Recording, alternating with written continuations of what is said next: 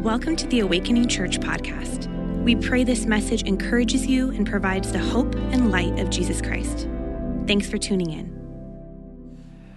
I was 23 and stepping into my very first full-time pastoral position. I'd recently finished up my schooling at Moody Bible Institute. My wife and I were married about a year and a half. Our plan originally was we wanted to get back to the West Coast. We're both from Santa Cruz, so from Chicago, we wanted to go to, anywhere on the West Coast, really. And we ended up in Georgia, which was exactly opposite of that direction. And was hired to do a lead and start a youth ministry at this church plant in Georgia. Now think about this, 23, newly married. We bought our first and only home that we've purchased for $160,000. That's not even a down payment for a lot of your houses here today, right? In the first 2 months there, we had our very first child, Ella, and then we started this ministry together. You know, when Jenny and I were dating, engaged, we had this prayer that, God, would you make us better together than we ever could apart? And it was just our prayer together.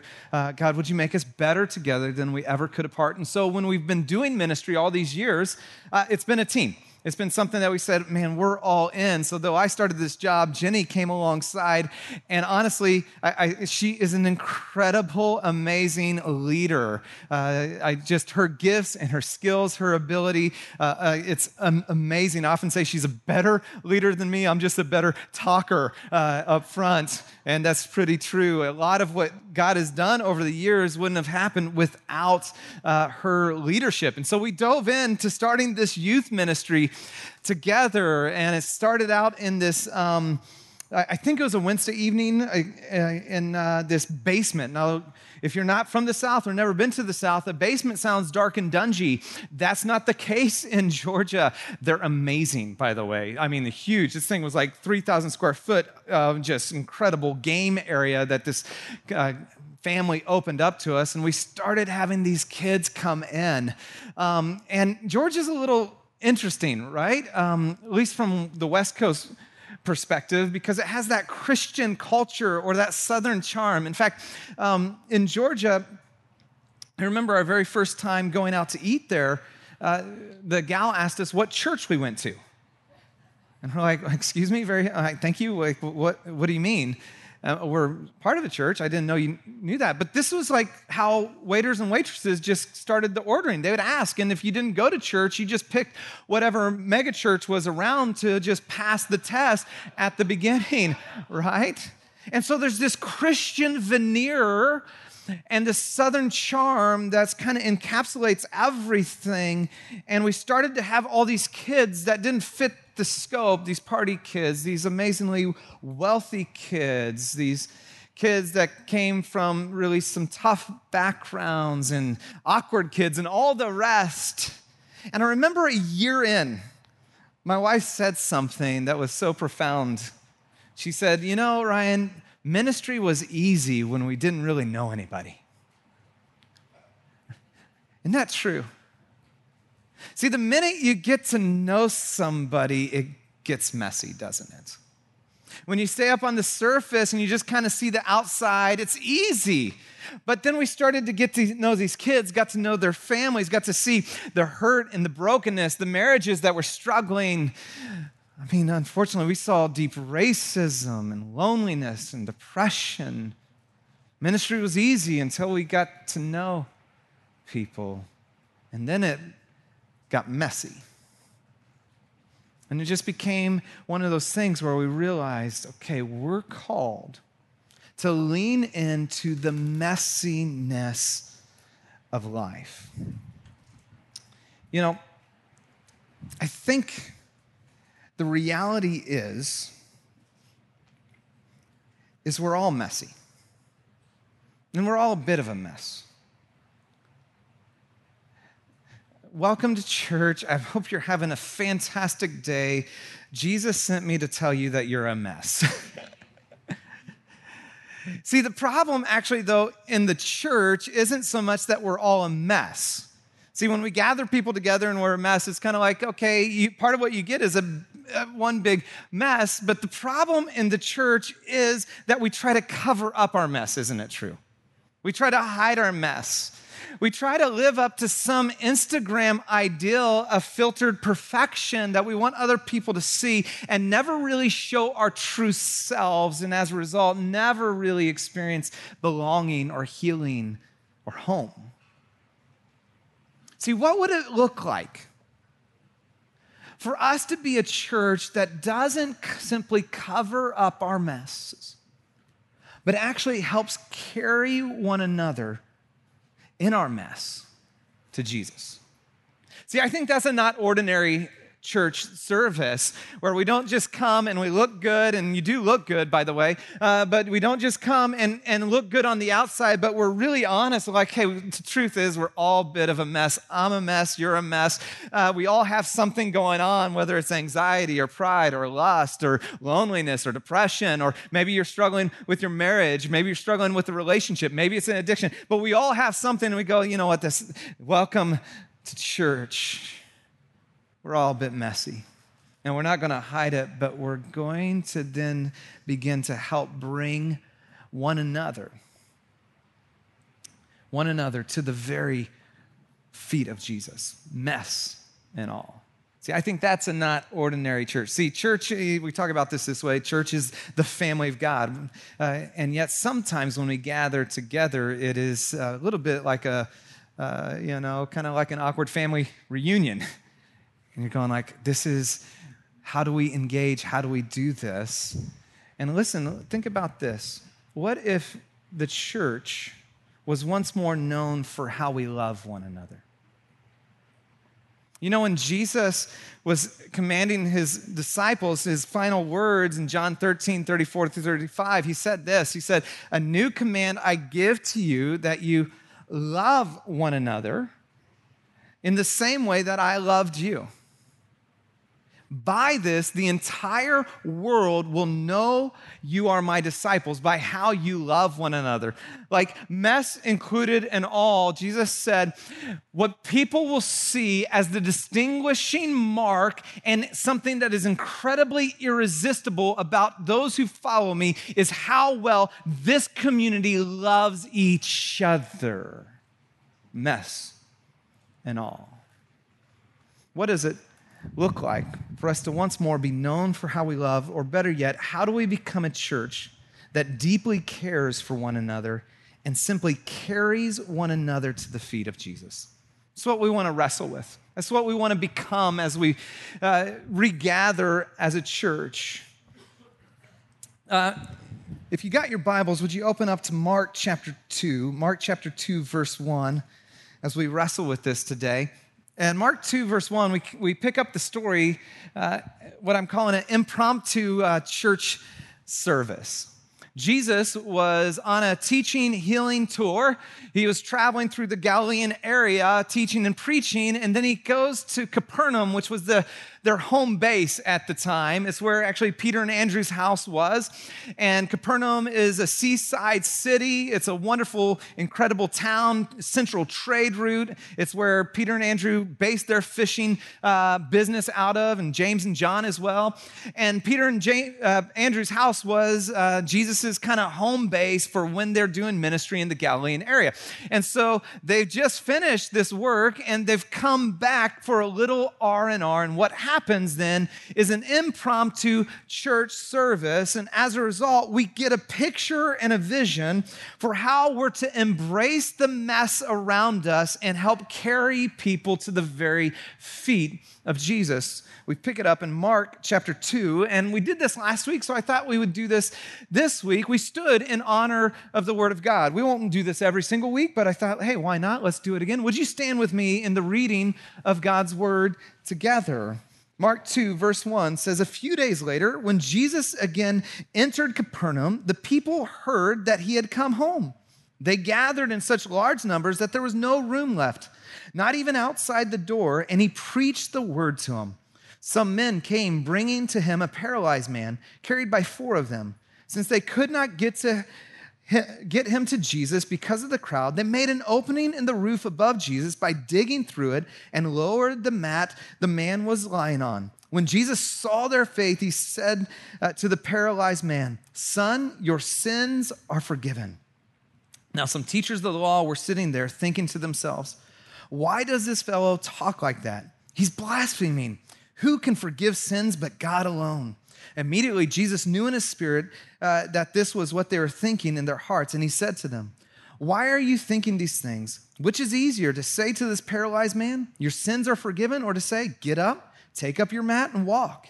But I want you to know that the Son of Man has authority on earth to forgive sins." So he said to the man, "I tell you, get up, take up your mat, and go home." He got up, took his mat, and walked out in full view of them. This amazed everyone, and they praised God, saying, "We have never seen anything like this." This is the word of the Lord. Amen. You may be seated. It's an impromptu church service. I'm actually going to turn these real quick. An impromptu church service. And it's here we get a vision for how we're going to embrace the messiness of life and carry one another to Jesus. To do this, I want to help unpack 4 groups that were around Jesus, look at 4 different groups that were surrounding Jesus, and then give us just simply 3 practices from this text of how we're going to engage and be that Jesus-centered community. How do we actually really deeply care for one another and carry one another to the feet of Jesus? And so you notice there's 4 groups that were all around Jesus. You had the crowd, you had the friends, you had the paralytic, so the person, not necessarily a group, and then you had the religious or the Pharisees. And let's just take a look at all 4 around Jesus. The first group was the crowd.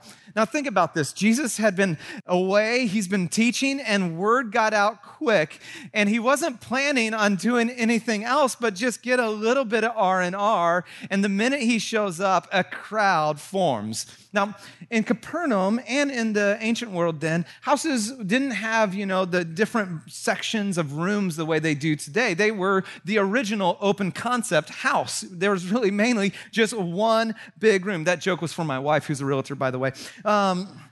There's one big room, sometimes a second room as well. One of the large rooms in that day could potentially hold 50 people. So when we're imagining and understanding this, there's about 50 people crowded in and outside, all clamoring to hear from Jesus. He has compassion on them, and he begins to preach to them.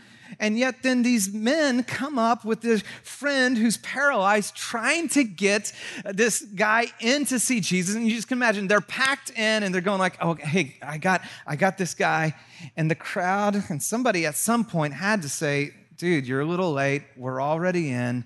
Why don't you find him when he's kind of roaming around? He's actually in the middle of a great story right now. You should hear it." "Oh, wait, you can't. You're outside. Never mind." And here's something that's been deeply challenging to my heart about the crowd. The crowd unintentionally hindered access to Jesus. A commentator notes that in the Gospel of Mark, we see the crowd in all sorts of ways. We actually see Jesus' response to the crowd, that the crowd, he often has compassion upon them.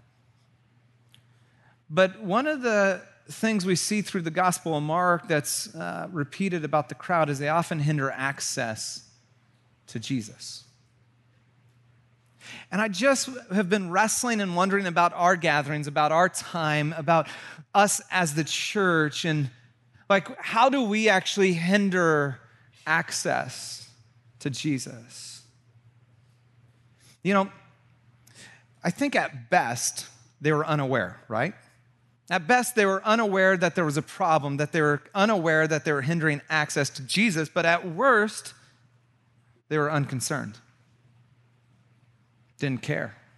Literally, somebody had to not care at some point, and they had reason not to, by the way. A paralytic, the belief for them was if you are suffering, it is because of your sin, and because he is a sinful person, he's suffering justly, so leave him outside. So we're unconcerned about him. I didn't do the wrong you did. You don't get access to Jesus. I'm going to be here. And I think this happens to us is that we begin to look down on people because they're not where we think they should be at. But I think sometimes it's not just that, for most of us, that we're just unconcerned. We're unaware. You know, I thought about it in our way we gather here, and even when we do our little meet and greet thing. I think one of the ways that we're unaware of hindering access to Jesus is when we're unintentionally just not looking or friendly to other people. You know how many times I've heard over the course of the life of our church somebody saying, man, so-and-so met me and they welcomed me and it just made me feel like I was home and I belonged, and so I stuck. It's like when we do that, see, we can go out here and go, it's amazing and it's wonderful and we want to see our friends and family and people and that is so good and that's a part of it, but we actually have to have eyes to look around and see, man, who's not connected? Who's standing and going I have nobody to talk to. This is the most awkward thing in the whole world. We're doing this meet and greet and I can't even really go to the cafe to get coffee to feel comfortable. See, the crowd, they were unaware that they hindered access to Jesus. First group. Second group is the friends. Now the friends, notice, they cared, right, enough to carry their friend to Jesus. They cared enough to carry their friend to Jesus. Think about this. This paralyzed man, he cannot get to Jesus on his own at all. There's no hope. He can't walk to him. It's unless Jesus maybe passed by him. His friends go, okay, we're going to carry you. And then we're so concerned about you getting to Jesus. Unconcerned crowds don't concern us. See, because, okay, we can't get through the door. Okay, the window's blocked. Hey, let's try the roof. You know what I was thinking about this house? What would be amazing is a skylight. All right, this house could use a skylight. I'm sure they would want that. In Capernaum and in Israel at that time, houses were built so that the roofs had these long beams across, then some thatching across, sometimes tile over that as well. And then they'd use clay and hay and mud to build a waterproof type on the top. And the roof actually was one of those spaces like a deck is for us today in that day. So they, in the evening, would go up there and enjoy and hang out.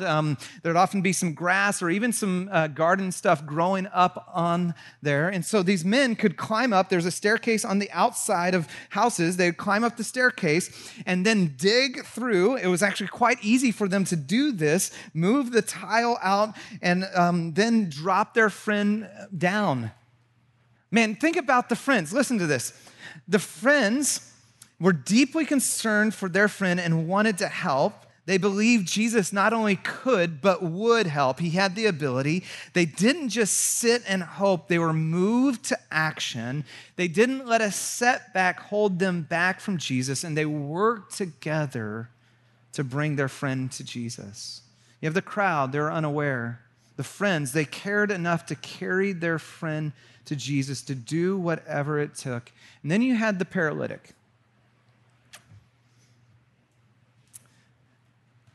Think about how he felt. I mean, one in that moment to feel so loved by people who would go out of their way and literally carry you to Jesus. I just wonder what he was thinking as he's up on that roof and he's seeing his buddies, we just think they're his buddies, digging through. And I wonder what Jesus is thinking. He's probably mid-story, just kind of looks up and going, okay, well, let's wait and see what's going to happen here as some of the dirt begins to fall down. It's we'll just pause the teaching for this moment. And all of a sudden, light begins to break through from the roof. And, you see these guys peering down. Yep, we got it in the middle. That's where Jesus is. Woo, glad we got that right. And then they begin to lower him down. And the eyes of Jesus are on this man, and every other eye's on him. And what he's thought and what he's felt for as long as he's been paralyzed, and I don't know how long it is. The text doesn't tell us. He could have been paralyzed his entire life. He could have had a, accident at work. But God's angry with me. God's against me. This is a result of who I am. And Jesus' first words, these are so powerful. Son, relationship, family. You're my son. Your sins are forgiven. Like God's not angry at you and your family, and I'm meeting you with grace in this moment. You can only imagine the joy that swept his heart in that moment. And here's what we saw with the paralytic, that his deepest desire, he was unaware of his greatest need. Said another way, his deepest desire wasn't his greatest need. See, he desired physical restoration, and Jesus says there's an internal spiritual healing that I want to do in your life. I like how Tim Keller wrote and said it. He said, Jesus says, you see, if you have me, I will actually fulfill you, and if you fail me, I will always forgive you. I'm the only Savior who can do that. But it's hard to figure that out. Many of us start going to God, going to church, because we have problems, and we're asking God to give us a little boost over the hump so that we can get back to saving ourselves, back to pursuing our deepest wishes. And I think that's where many of us come in, that our deepest desire is not actually our greatest need. We need Jesus, we need his healing, we need his forgiveness, we just need him. And we're just going, God, no, if you would fix this, if you would just fix this area, would you fix my marriage, then everything would work out right. If you would just fix that anxiety and depression, then everything would work out right. If you would just fix my job, then everything would work out right. And he's like, no, I want to meet you deeply and profoundly. His deepest desire was not his greatest need. And then finally we have the Pharisees, or the religious. And you notice their knowledge of God blinded them to their need for God. They're sitting, watching this unfold, and they're seeing Jesus, they're seeing this man, and they're just criticizing the entire time in their heart. Now, there's a rabbinic saying that says there is no sick man healed of his sickness until all his sins have been forgiven. So they believe that you cannot be healed until you've been fully forgiven. And then Jesus says to this man, your sins are forgiven. And knowing in their heart, only God can forgive sins. And then he says, which is easier? Remember this. To say your sins are forgiven or get up and walk. Well, clearly it's easy to say your sins are forgiven. I can say that right now to you, and you go, well, thank you very much. It doesn't mean anything from you, Ryan. And you can't prove it. How can you prove that you forgave my sins? And to prove it, he then says, get up and walk. And in that moment, confronts the Pharisees and the religious leaders that they may know a lot of nice things about God, but they're unaware of who God is and how he's operating. Because God incarnates right in front of them, and the paralytic's sitting there, and he knows his need for God, and the Pharisees are in just as much need of God, and yet they're living judgmental, thinking they're okay. And so, how do we become a church that deeply cares for one another and carries each other to the very feet of Jesus? I want to give us really three practices of a not ordinary church, of a Jesus-centered community for us to live into.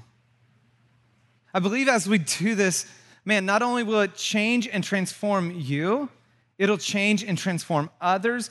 And this is the type of community Jesus desires for his church. The first practice of a Jesus-centered community is that a Jesus-centered community makes room for all people to have access to Jesus.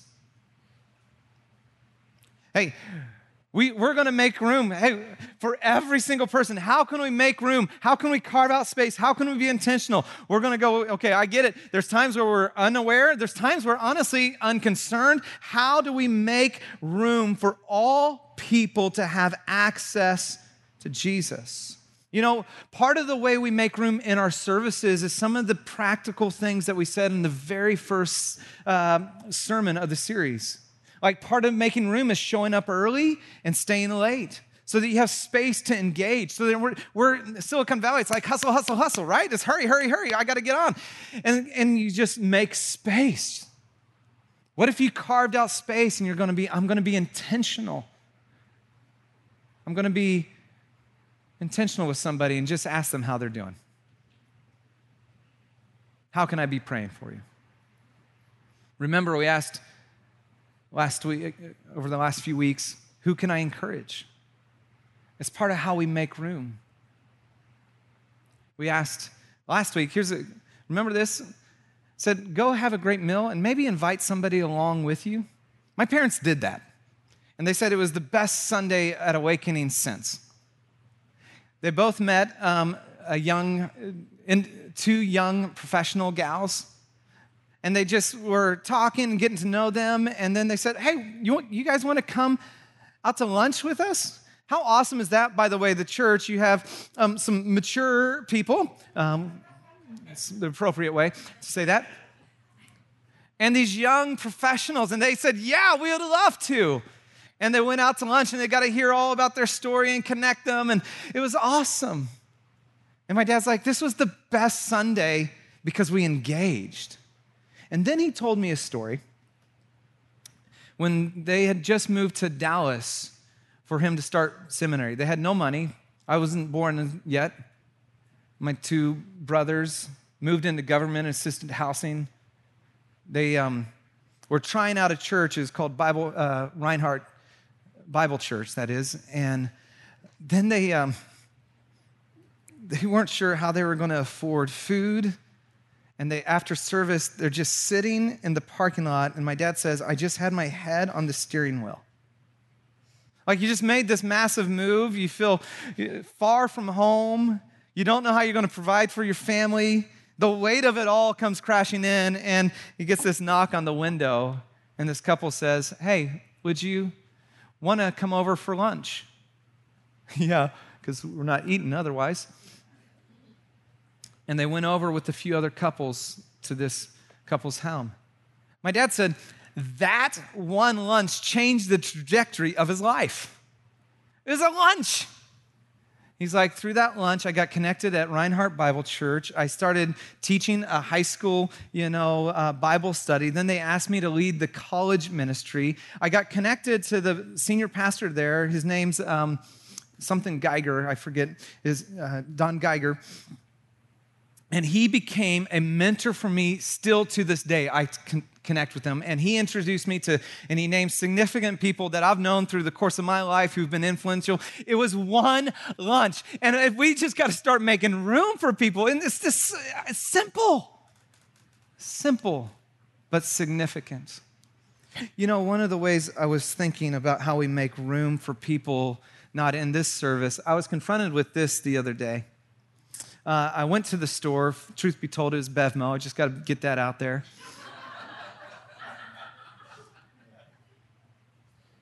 And as I'm checking out this guy, Joshua, I would love to say that I'm always in like this really great welcoming space. I was in my head. I was just ready to go home, hang out with the family. It was, middle of the week. I'm just like, okay. And I'd met him before. And he reminded me that I had once came and spoke at his at his school, his college. And I just realized, I'm like, here I am in my head and not even paying attention to the human on the other side who is checking me out, not literally checking me out, you know what I mean. Instead of making room.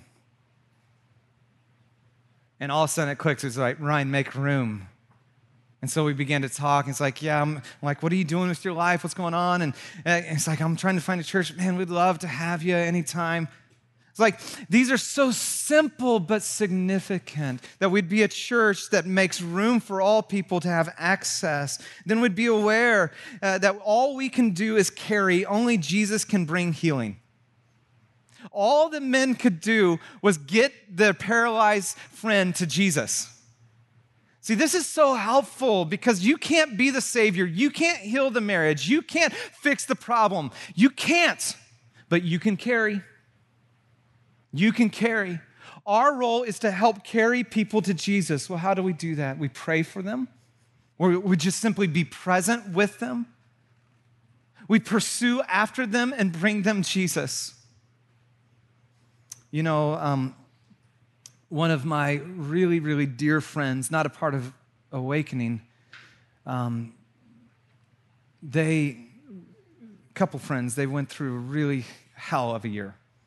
Unfortunately, he had an affair, and a few of us are just walking really closely with them.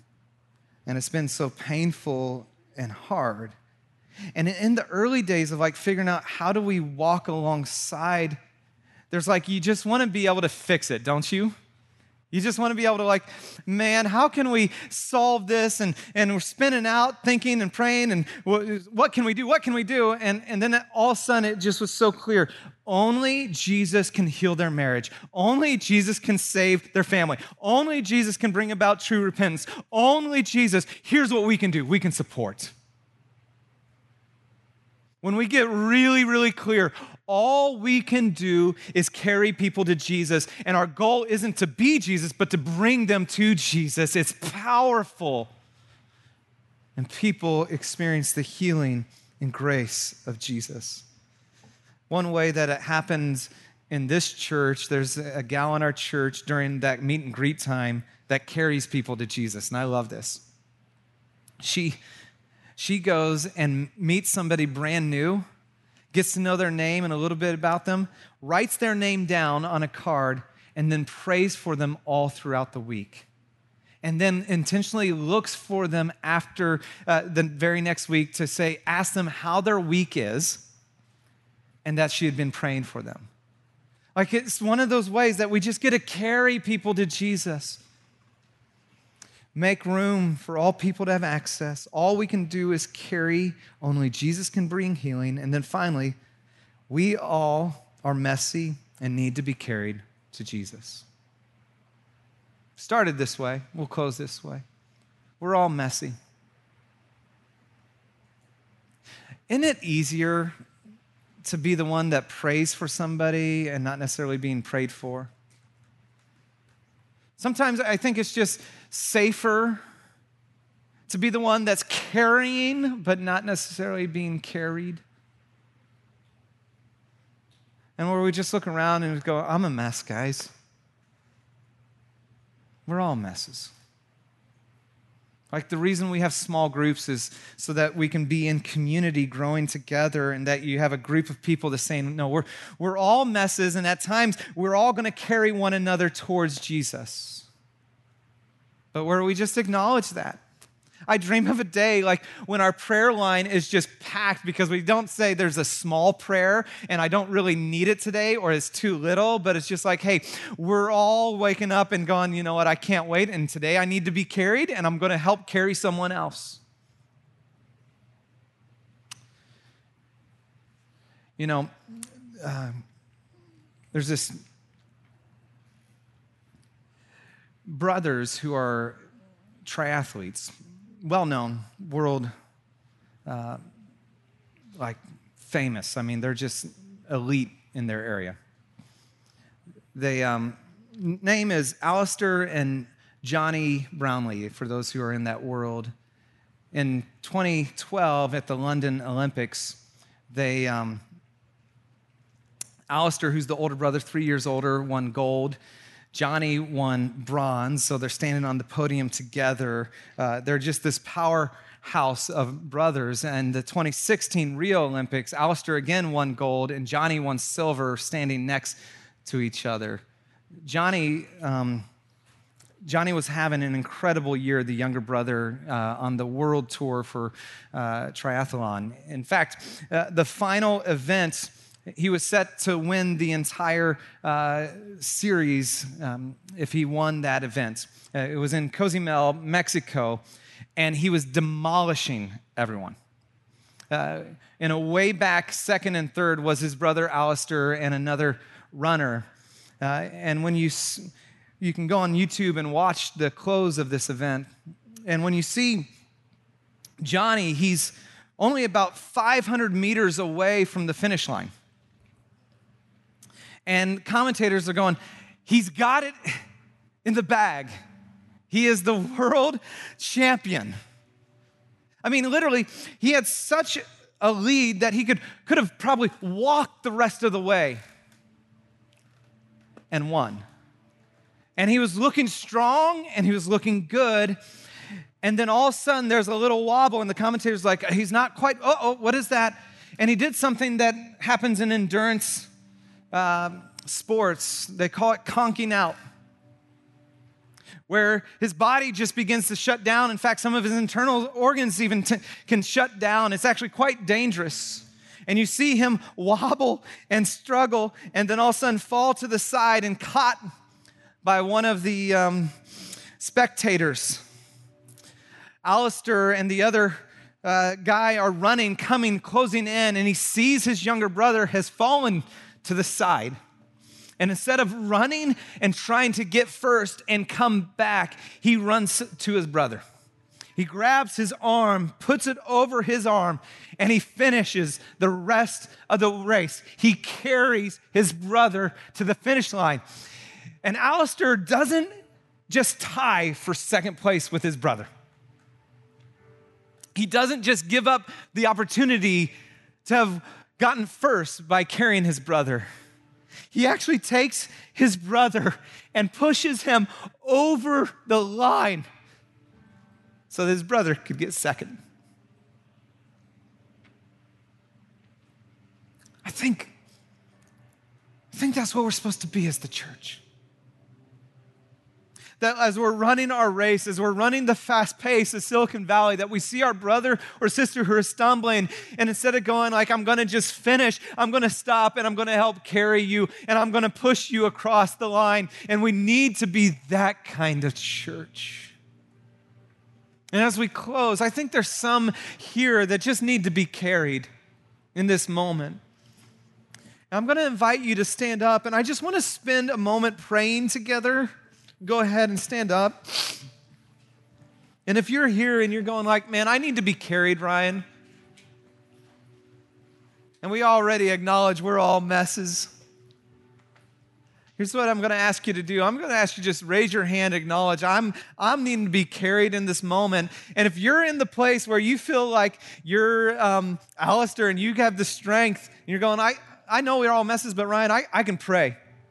So if you're needing to be carried, would you just raise your hand and then look around? And if you're around somebody, would you just reach out your hand towards them and just start praying for them? You don't need to know their name. God knows. You just start praying for them. And so raise your hand high. We got it right over here. Reach out their hand and begin to pray. Look around, church. We got hands up all around, and begin to pray for them. Reach out your hand toward them and start praying over them. We got hands in the back. Turn around and pray for them. Hands all the way in the back. Reach out your hands, church, and begin to pray. Carry one another to Jesus.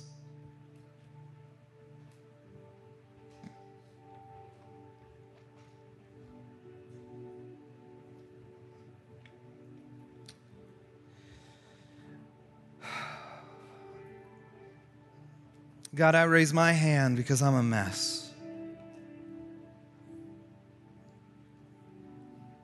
So grateful that when you see us, you say son and daughter, not angry with you. Welcome home.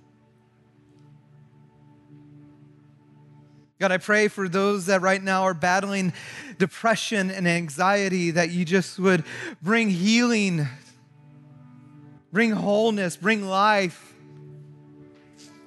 With addiction, would you break the bondage?